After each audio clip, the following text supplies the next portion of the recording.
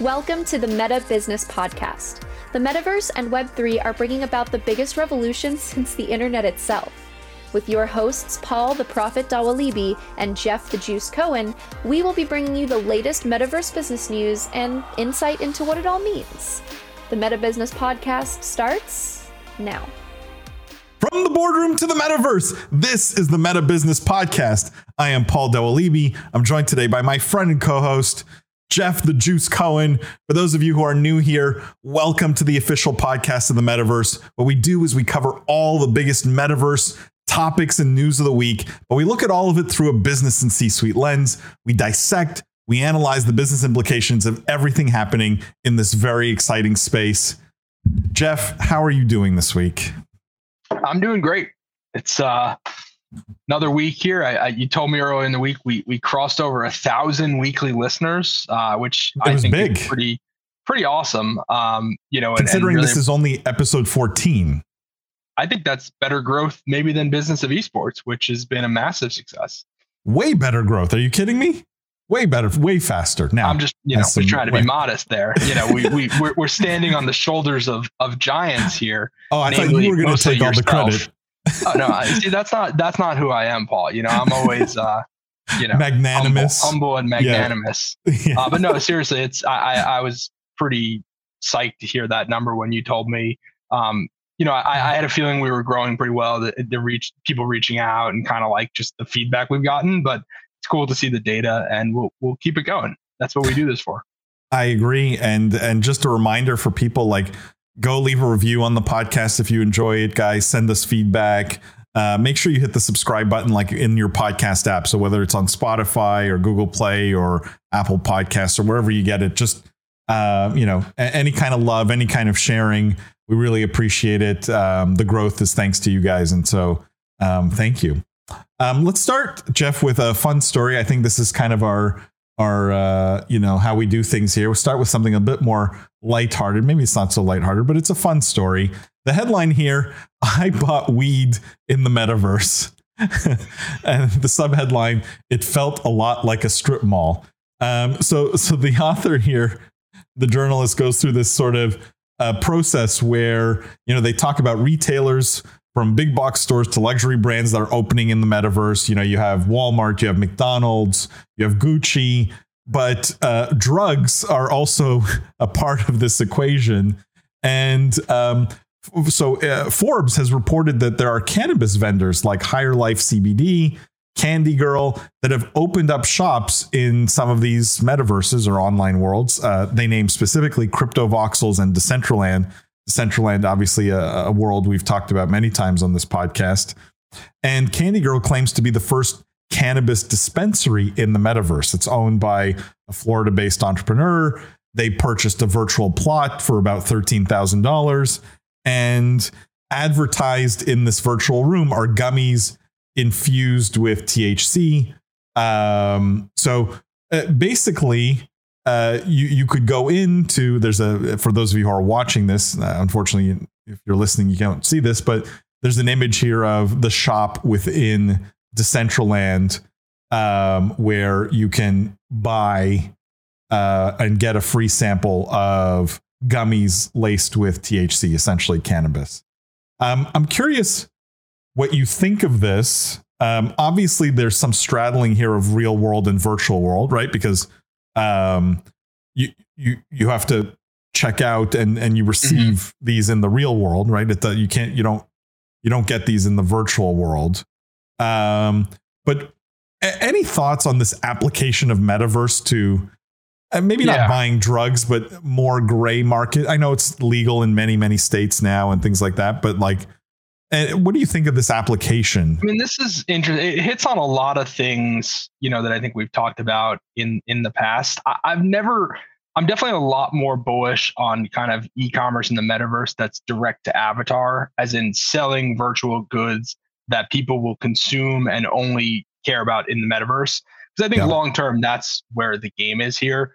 Because I just don't see, while it's unique branding and it's interesting right now when the metaverse is very fresh, I just don't see that the user experience of doing this is better than just buying something on Amazon or on typical e-commerce.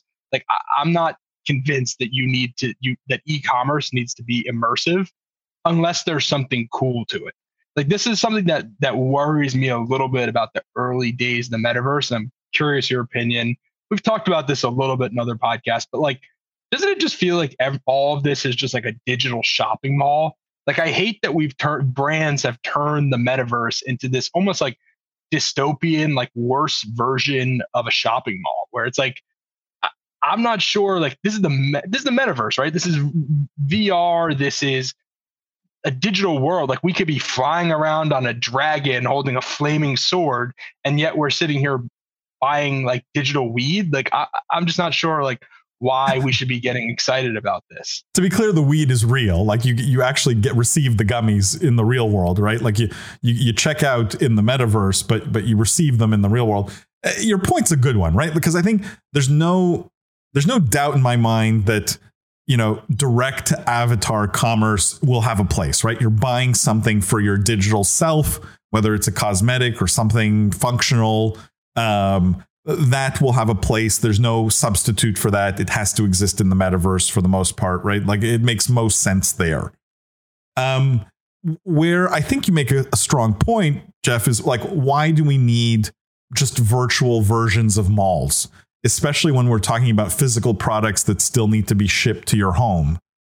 I think, you know, in the absence of normal e-commerce or online commerce, you could make the case for it, especially for something like weed, right? Where you don't necessarily want to go, or maybe, you know, you're shy about it, or, you know, don't want your boss to see you or bump into you at the dispensary. And so like a virtual storefront provides some level of anonymity or some level of, you know, cover to do more gray market kind of things. Like I could make that argument, but fundamentally to your point, that's no different than the World Wide Web. Like, yeah, right. Like just buying it on the website, yeah. Which is a lot easier. And so the only case really I could make and counter argument I could make would be, I think e-commerce for a long time has strived to be more social, because the recognition is that shopping can be a social activity and can spur more spending if it's a social activity, right? Like when you used to go to the mall with your friends, there was a higher chance of buying something if your friends are buying something, right? There's sort of like implicit peer pressure, and there's all these sort of psychological forces that when shopping is made a social experience. And maybe the metaverse brings some of that back that e-commerce can't really do, right? Like e-commerce, I can go on Amazon and it could say, hey, my friend really, like 9 out of 10 of people in my social network bought this hat, right? And it could, like, they introduce these social kind of components that way, but it's not the same, right? Whereas in a metaverse, you could go and participate in the social shopping with other people. And that's the counter argument. I could go as far, you know, there's probably some unique things you could do with gamifying the experience. I mean, I'm a big fan of I think, you know, eventually everything will be gamified. We're already seeing that with like stock trading, banking, like many aspects of the economy that were once sort of have been consumerized, like even B2B software, like your HR platform now is like having you play like a little mini quest to like take the tests. Everything has been gamified in this world of consumer technology. So I could see that maybe there's some element of, hey, complete this quest, like go into this other store, buy this, and then get that in this store for cheaper. Like maybe there's some unique aspects of that. But right now we're not there, right? Right now it's just very cut and dry, like come into this digital world and buy something. It's not that exciting to me, but I guess you got to crawl before you can walk, before you can run. So I guess I could buy that. Yeah, and I think you need, like metaverses fundamentally are evolutions of social networks. You need a certain critical mass until the utility is obvious. And if you're the only person in that store, because, you know, there's just not enough people online in this metaverse, you're right. A lot of the utility goes away. It's not nearly as obvious. So I think social shopping.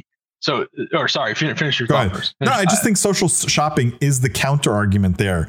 And that is, in some ways, for a long time, has been the holy grail for e-commerce on the web too. Yeah, no, that's a good point. What I was going to say is it's interesting that the brands are early here, right? Like usually I find the brands follow the customers. Here, it really kind of feels like there are more big name brands investing in the metaverse than there are actual like everyday customers or people just going and hanging out in these metaverses. Like I don't know off the top of my head the exact stats for Decentraland and Sandbox, but like it's single digit million at best in terms of daily active users, maybe even lower. Correct me if you know otherwise. So like we're seeing massive mega brands investing, creating storefronts for really a minuscule addressable market at this moment. It's definitely rare. Like I feel like with the World Wide Web, I keep calling it the World Wide Web for some reason. I have no idea why. The internet, it felt like there was a mass of people on it, and then the brands came being like, hey, there's a lot of people there. We need to be there. Yeah. Here, it feels opposite, where maybe people have learned the lessons of that, but the brands are so early, which is just wild to me. I just think they all learn their lesson, right? Like it doesn't. It takes a few sort of knocks where you're late to YouTube, or you're late to TikTok, or you're late to Instagram, or you're a little bit late to the next big platform, and you realize your competitor has eaten your lunch there. For brands to sort of get smart and savvy and realize anything new they need to be on, right? There's this like sense of FOMO. You don't know where new platforms are going. You need to have a presence no matter what. And I think my conclusion here is it's brands have learned the hard way that being late, even slightly late to a new platform, a new movement, and a new trend in technology can cost big dollars in the long run, right? The later you are, the more expensive it is to crack that nut later on. Absolutely. Let's talk about a company that is definitely leading the way here, because I think there's two stories this week about them that are interesting and I think shows real leadership when it comes to the metaverse, when it comes to crypto, when it comes to gaming, and all these things intersecting. And so the two stories here, Jeff, the first, the headline is crypto exchange FTX is launching a gaming unit to drive token adoption. It says the exchange aims to be a crypto as a service platform for game publishers. They're launching a new team focused on driving cryptocurrency and NFT adoption in the gaming world.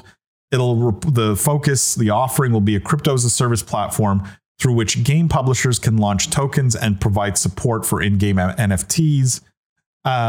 So they want to be kind of the enabling platform, the enabling technology for all these game publishers to start integrating blockchain-based products into their games and into their gaming platforms.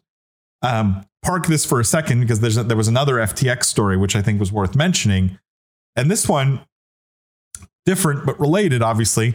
The headline here: FTX takes aim at the $300 billion luxury goods market and hires a beauty entrepreneur to head the push. So FTX hired Lauren Remington Platt to work on partnerships with luxury and fashion brands. FTX has rapidly expanded, it says, over the last 12 months, entering areas such as sports and gaming.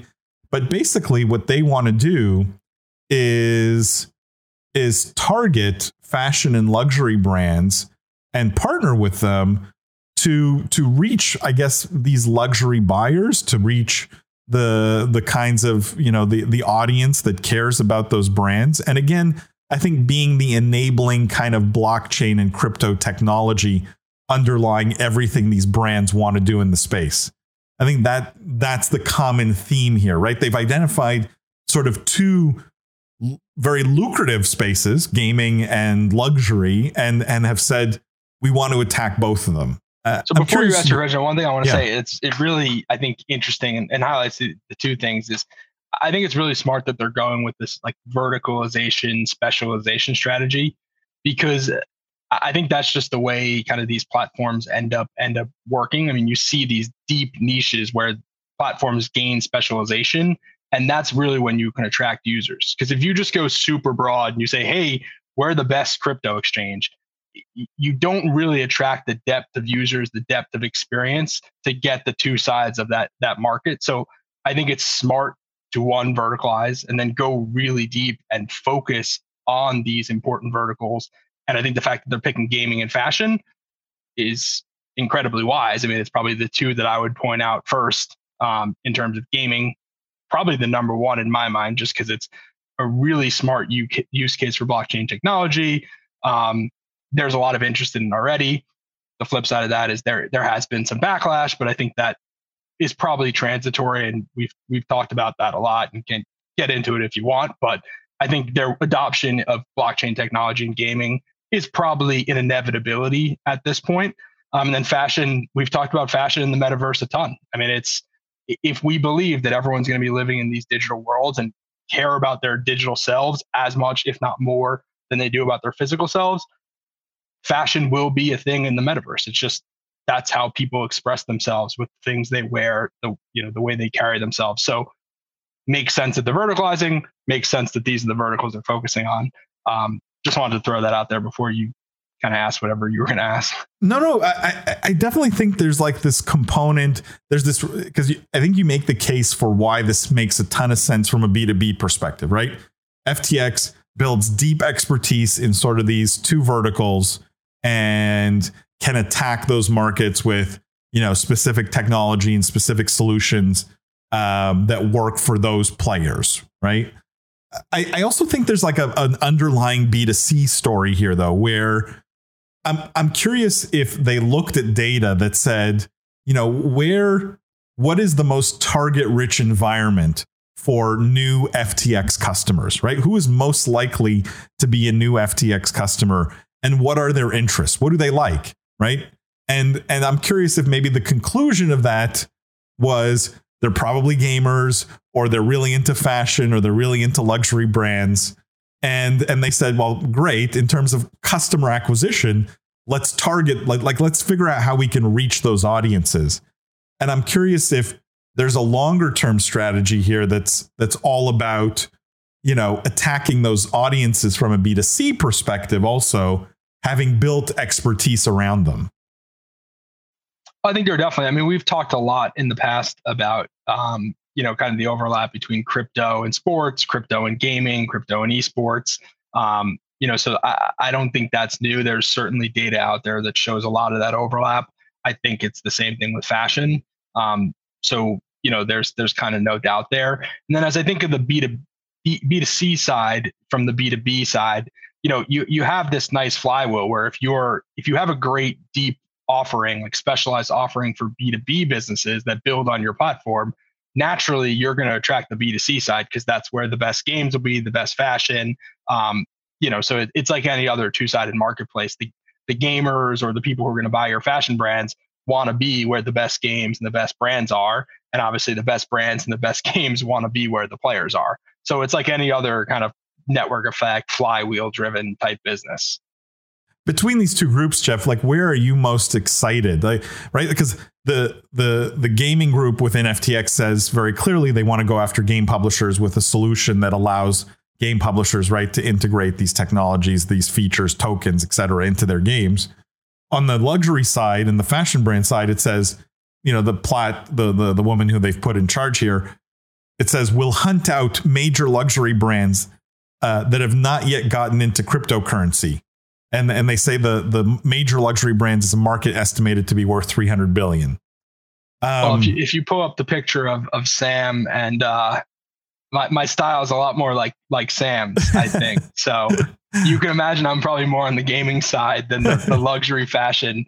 But obviously I'm joking about that. But I don't necessarily think they're mutually exclusive, right? I think with gaming, we've seen, cosmetics is a $30 billion a year industry in gaming, right? Like people are constantly buying items that they think make them look cool in gaming. So I would not, even though I think when they talk about fashion, they're talking about a little bit of a targeted customer. I think the gaming vertical will, of course, include fashion, if that makes sense. No question. The numbers are interesting, right? Because you could argue that maybe luxury and fashion, the market opportunity seems larger at first. But I think they're going to have a lot less friction on the gaming side, right? I think especially after what we saw happen with Ubisoft, you're going to have a lot of game publishers who are going to probably be pretty gun shy, especially bigger ones, about trying to roll their own. And FTX may be sort of the perfect partner for them, right? FTX may be it's like, and it takes all the risk off of the plate of the publisher. Now they have someone to blame if things go wrong, right? Like I see the value in how compelling that sales pitch could be from FTX to the game publishers. And I suspect that's going to be a pretty low friction sale. Everyone wants to try this stuff. Everyone's interested in its potential. If FTX can come through with sort of something turnkey, no risk, right? Like they've built the tech, it fits in nicely, it integrates nicely. I think that this could take off quite quickly. One thing I'm curious about, and you may not know the answer, but it would be very awesome to hear, from someone at FTX, like what is the value proposition that they're offering to these game studios? Because we've seen clearly a lot of different kind of L1s, L2s, crypto companies like Polygon, Gala. There's probably 10 others that have, GameStop even, have launched these kind of NFT platforms, and they're all targeting the gaming market. So they're all raising large venture funds, and they're going to fund and seed developers.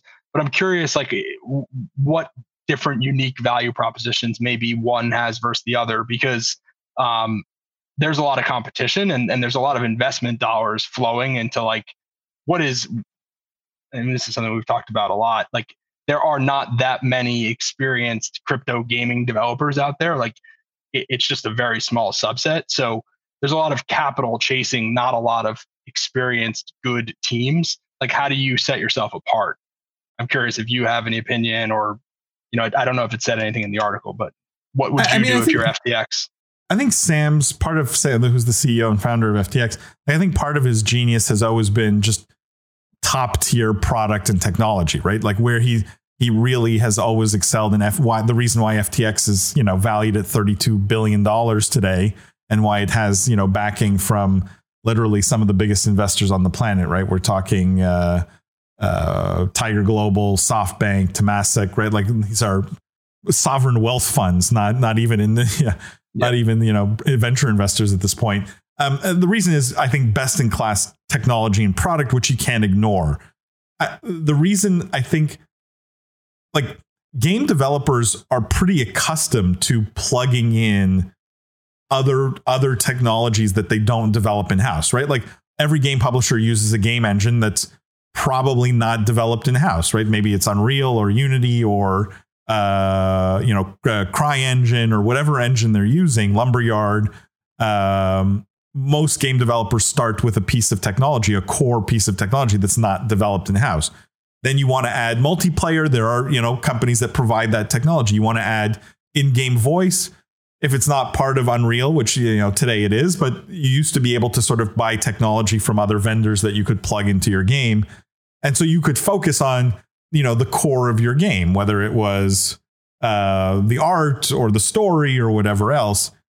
Again, I love the approach here from FTX because the value proposition is best in class tech, best in class product. And we take all this headache off of you, right? You don't need developers building anything on blockchain, and success, I think, will come based on how easily that can be integrated into FTX's existing stack and into the games themselves. So if it's I suspect the reason why we haven't seen much traction here is it's just not that simple yet, right? No one has really made it incredibly simple for game developers to, check a box, and now all the in-game items are tokenized and they're NFTs, right? Like, or something like I'm giving a very simple example, but I don't think anyone has really made it totally turnkey for the game developers. And I think for them to adopt it without having to bring in specialized expertise, it has to be.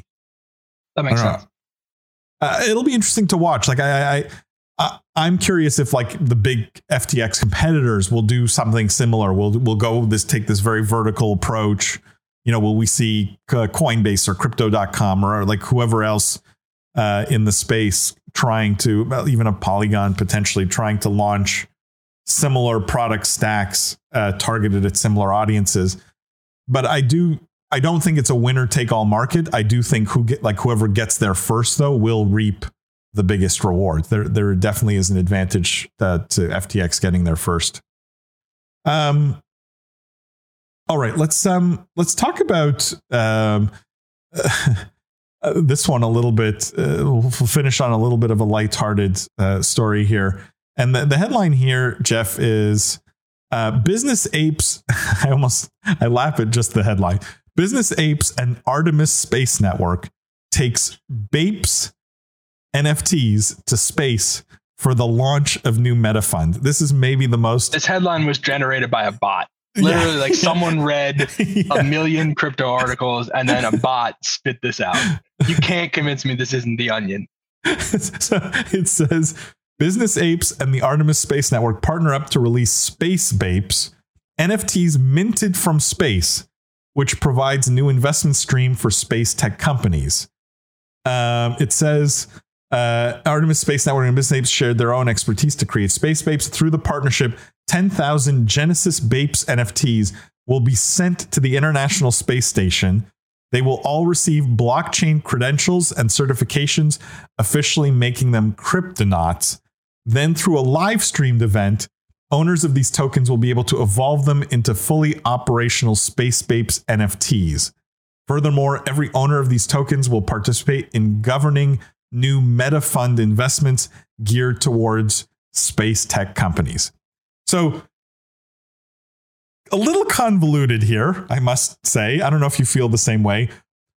And it feels a little bit like a very creative way of doing a Kickstarter for a space tech venture fund. Have I categorized this incorrectly? 100%. So that's what I was thinking. It's like, you get no equity in the venture, right? You just get these things. Correct. And it says you will participate in governing the new meta fund investments.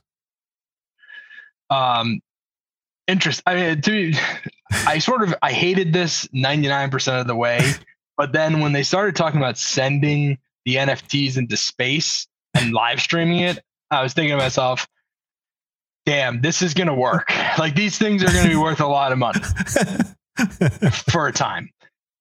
So I mean, I don't know how much we want to get into this or how serious. It sort of triggers me a little bit. Like, this is just insane. But having said that, I think it's one of those things that people will buy because it's cool and it's a story. And it's, if you're one of these people that has a ton of money and that's what you kind of care about, this is very much something that you can go to a cocktail party and tell people, and people will think you're cool because you have that kind of money that you just threw away on a picture that flew to space. So, to be clear, it's bizarro world, but it's cool, I guess. The one issue I had, mostly the scientist in me, anything I download or upload over Wi-Fi or even a cellular network, for the most part, anything that's a wireless signal has a good chance of making it to space, right? There's quite a bit of leakage of radio frequency signals from the devices we use every day. Chances are some of my data has made it to space. So maybe it's not totally novel. So you think it's not that unique. It's, this is like all of your NFTs have been to space, is what you're saying. That's the line of attack you're going with. That's the problem here.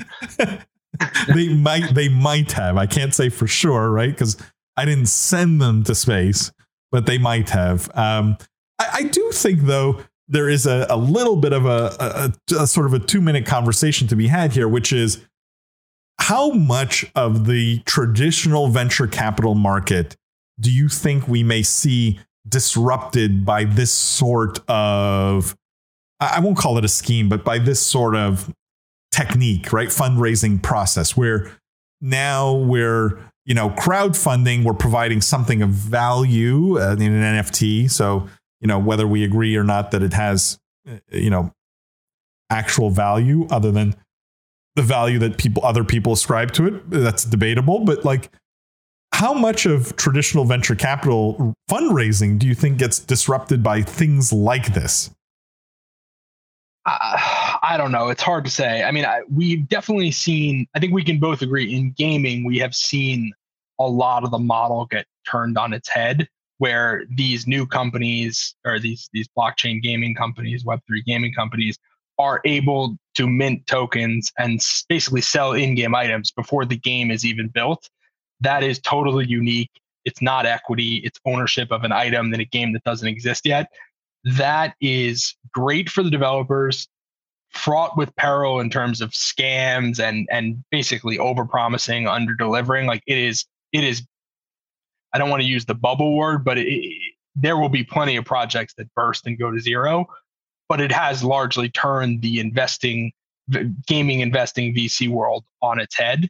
Where before you had to go to a VC, convince them your game was a good idea, get the money, build the game, and then once you build the game, you had to spend the money to acquire the players. Now the players come to you and give you money to go build the game before you even have a product. So I think that's great for empowering developers. It's a much more efficient way to raise capital as those game developers, but it is fraught with peril. In terms of other areas of the space, I think it's a little unique to gaming, but people will get creative. It's a great way to sell equity without actually selling equity. So why not? Yeah, I mean, it's interesting because you're not really an owner of the fund. Having said that, like if you're Joe Schmo on the street, you potentially have a chance of buying one of these NFTs and participating in some way in this fund. If you're Joe Schmo on the street and you want to go get into Sequoia's latest fund, like forget about it, right? It's never going to happen. Feels like there could be a little bit of a democratization of, venture. I'm not sure it's smart to have 10,000 random people also directing the investments. That, as someone who's managed a venture fund, that feels a little bit like a nightmare of, trying to decide, trying to make decisions like that. But I do think it's an interesting story, and I don't know. I'd love to own one of these space bound. SpaceBAPES. You should buy one. I think we should announce that right here. You're going to buy one. I'm definitely going to buy one. Definitely going to buy one. Invest alongside you. Cheering I'll me give on, you right? $100. No, definitely cool and one to watch. Jeff, that gets us to the end of this week's podcast. Time flies as always. Just a reminder, you guys, make sure to subscribe to the podcast, share it with your friends, your family, send it by email, right, to everyone you know if you're enjoying the content, and leave a review. If you love the content, the reviews help surface the podcast higher in whatever podcast app you use. Also, make sure to go subscribe to our sister podcast, Meta Woman, which is all about women in the metaverse and highlighting them and empowering them. And it's a great podcast hosted by our very own Lindsay Poss. So definitely go check out that as well. Jeff, thank you as always. To our listeners, thank you guys for tuning in. And as always, we will see you next week. Thanks for joining us here on Meta Business. Make sure to subscribe to this podcast everywhere you get your podcasts, leave a 5-star review, and tell your friends, family, and colleagues all about us. Also, make sure to follow Meta TV on all socials to get more of the best metaverse content anywhere. Tune in every week for another episode of Meta Business.